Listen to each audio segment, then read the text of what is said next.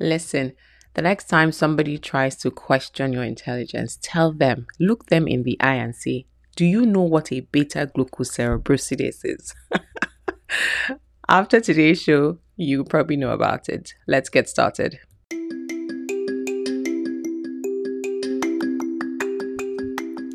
Welcome to the show that's going to take your skin and hair from where it is now to its best ever yet.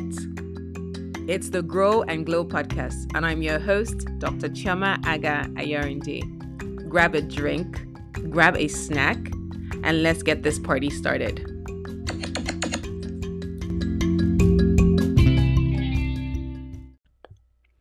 Hi guys, welcome back. Last week, when talking about the epidermis, I mentioned the acid mantle. A mantle is a covering, and the century worth of data we have suggests that the skin has an acidic protective covering that helps with barrier function. In fact, in certain disease states, this acidic covering is disrupted, so it's very important. Today, I want us to know and highlight the things that disrupt this covering and see how we can restore that. Now, there are certain things that we can't do anything about, like age, but there are certain things that we can do something about.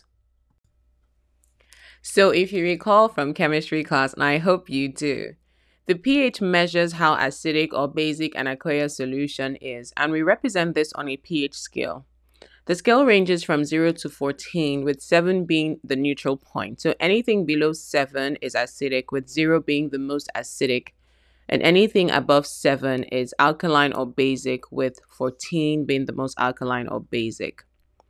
Scientists have measured the pH of the surface of the skin and come back with pH values in the acidic range, from 4.2 to 5.9, but without getting bogged down by these numbers, the general consensus is that the skin surface's pH is acidic, with exceptions being the axilla, that's the armpits, the genitoanal and interdigital area. Now, this acidic pH is required for key biological processes within the skin. In fact, the beta glucocerebrosidase that made its debut at the beginning of this podcast is a pH-dependent enzyme that works optimally at 5.6 in the formation of ceramides, and ceramides are lipids required in barrier function. So I think the implication of this is that going outside this pH range leads to issues with barrier formation. And from last week's episode, we know that a key function of the skin is to serve as a barrier. So now that we understand the above, it is important we know what affects skin pH, because ain't no glow happening without optimal barrier function. Let me put a rap on that. Ain't no glow happening without... Okay, you know what? That's not my calling, so we move. I'm still laughing. Sorry. Let's be serious. Okay. Now, according to Ripke et al., Josipovic and Maybach and Jacobi et al., the factors influencing skin pH are grouped into endogenous, aka internal factors, and exogenous, aka external factors. At different times, Vischer et al., Hager and Enzman, and Josipovic et al. Studied the relationship between pH and age in neonates, and they noted that pH drops to an acidic range within a few days of life, and this is accompanied by, listen, put a drum roll, increased stratum corneum hydration and reduced skin roughness. Did you hear that? Okay. Now, other internal factors are anatomical site, sweat, skin moisture, sebum, genetics, and ethnicity. For we melanated folks, our skin pH is lower than our white counterparts, and I think that is useful information for our cosmetic formulators. We can't really do much about these factors, except maybe sweat, skin moisture, So let's talk about what we can modify. Okay, let's focus on what we can control. So the exogenous or external factors. And these are things we apply to the skin. So from detergents, face washes, body washes, cosmetic products, soaps, occlusive dressings, etc. One of the studies I want to highlight, and there's a ton of study done on acidic mantle, the pH of the skin, and that's why it's so refreshing, because there's evidence. One of the studies that I want to highlight, a group of scientists recruited two groups of people. The first group, and mind you that these groups were healthy volunteers, so they had no issues. The aim of the study was to determine how detergents, whether alkaline or acidic, affect the bacterial flora and the skin surface of the pH. Now, they divided these healthy volunteers into two, and I think the study lasted for about a month. So the first group was giving the synthetic acidic detergents, and they were going to use on their foreheads and their forearms. The second group was giving the alkaline detergents. Now, what they found out, what the gist of this study highlighted was that, first of all, using the alkaline detergent increased the pH of the skin.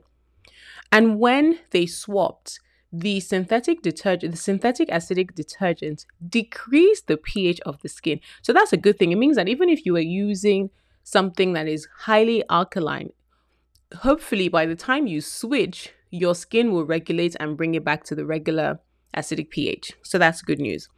Now, they also found out that in the healthy volunteers that were using the alkaline detergents, they had an increase in the number of propionibacteria. And that is crucial, or that is one of the causative agents of acne. So that's why, let's have an aha moment. That's why in those days when we had acne, and if you still have acne now, when you use things that are stripping, yes, it feels like the oils are leaving, and but it's counterintuitive or counterproductive, because yes, the oils are being dried up, but because the pH is so high, it's so alkaline, it increases the flora. Okay, you know what? I need to breathe. So imagine you buy a face wash to help you reduce, quote unquote, the number of bacteria on your face, and also, quote unquote, reduce sebum production, because we do know that that sebum has an effect on acne when it's trapped in the pores. But unfortunately, that now even increases the amount of bacteria and worsens the acne. You guys, at this point in time, give your girl, buy her a coffee, give a tip. I'm just helping you to put two and two together. Okay. But so that was so interesting out of this study. So from this study alone, we can see that the key takeaway was that, first of all, the bacterial flora increased, especially the one that is responsible for acne, and the skin surface pH increased. And we know that there are certain skin functions that work at an acidic pH. And thirdly, thankfully, using an acidic detergent could effectively lower the pH. So once you abandon all those your harsh soaps, hopefully your skin will begin to regulate. So in summary, we see that increasing the pH of the skin disrupts barrier function, and that can lead to microbial colonization, acne, dryness, transepidermal water loss, and a ton of skin challenges. Now, whilst we can't do much about internal factors, we can change certain external factors. And so my challenge to you is that the next time you are shopping for a face or body wash, do some research on the pH and try and make sure it's in the acidic range. The only caveat is that a low pH does not necessarily mean a better formulation or that it's going to work for you, but at least you'll be in the right direction. It's a game of trial and error, but if something already works for you, please stick to it. I hope this was helpful. Until next time, thank you and God bless.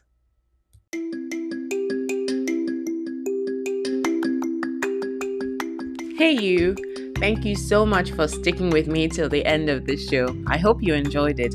If you did, why not go ahead and subscribe and share it with your family and friends? Because we're not hoarding knowledge, are we? Nope. If you rise, I rise, we all rise. And if you're up to it, feel free to support my channel. Thank you so much. Take care and God bless.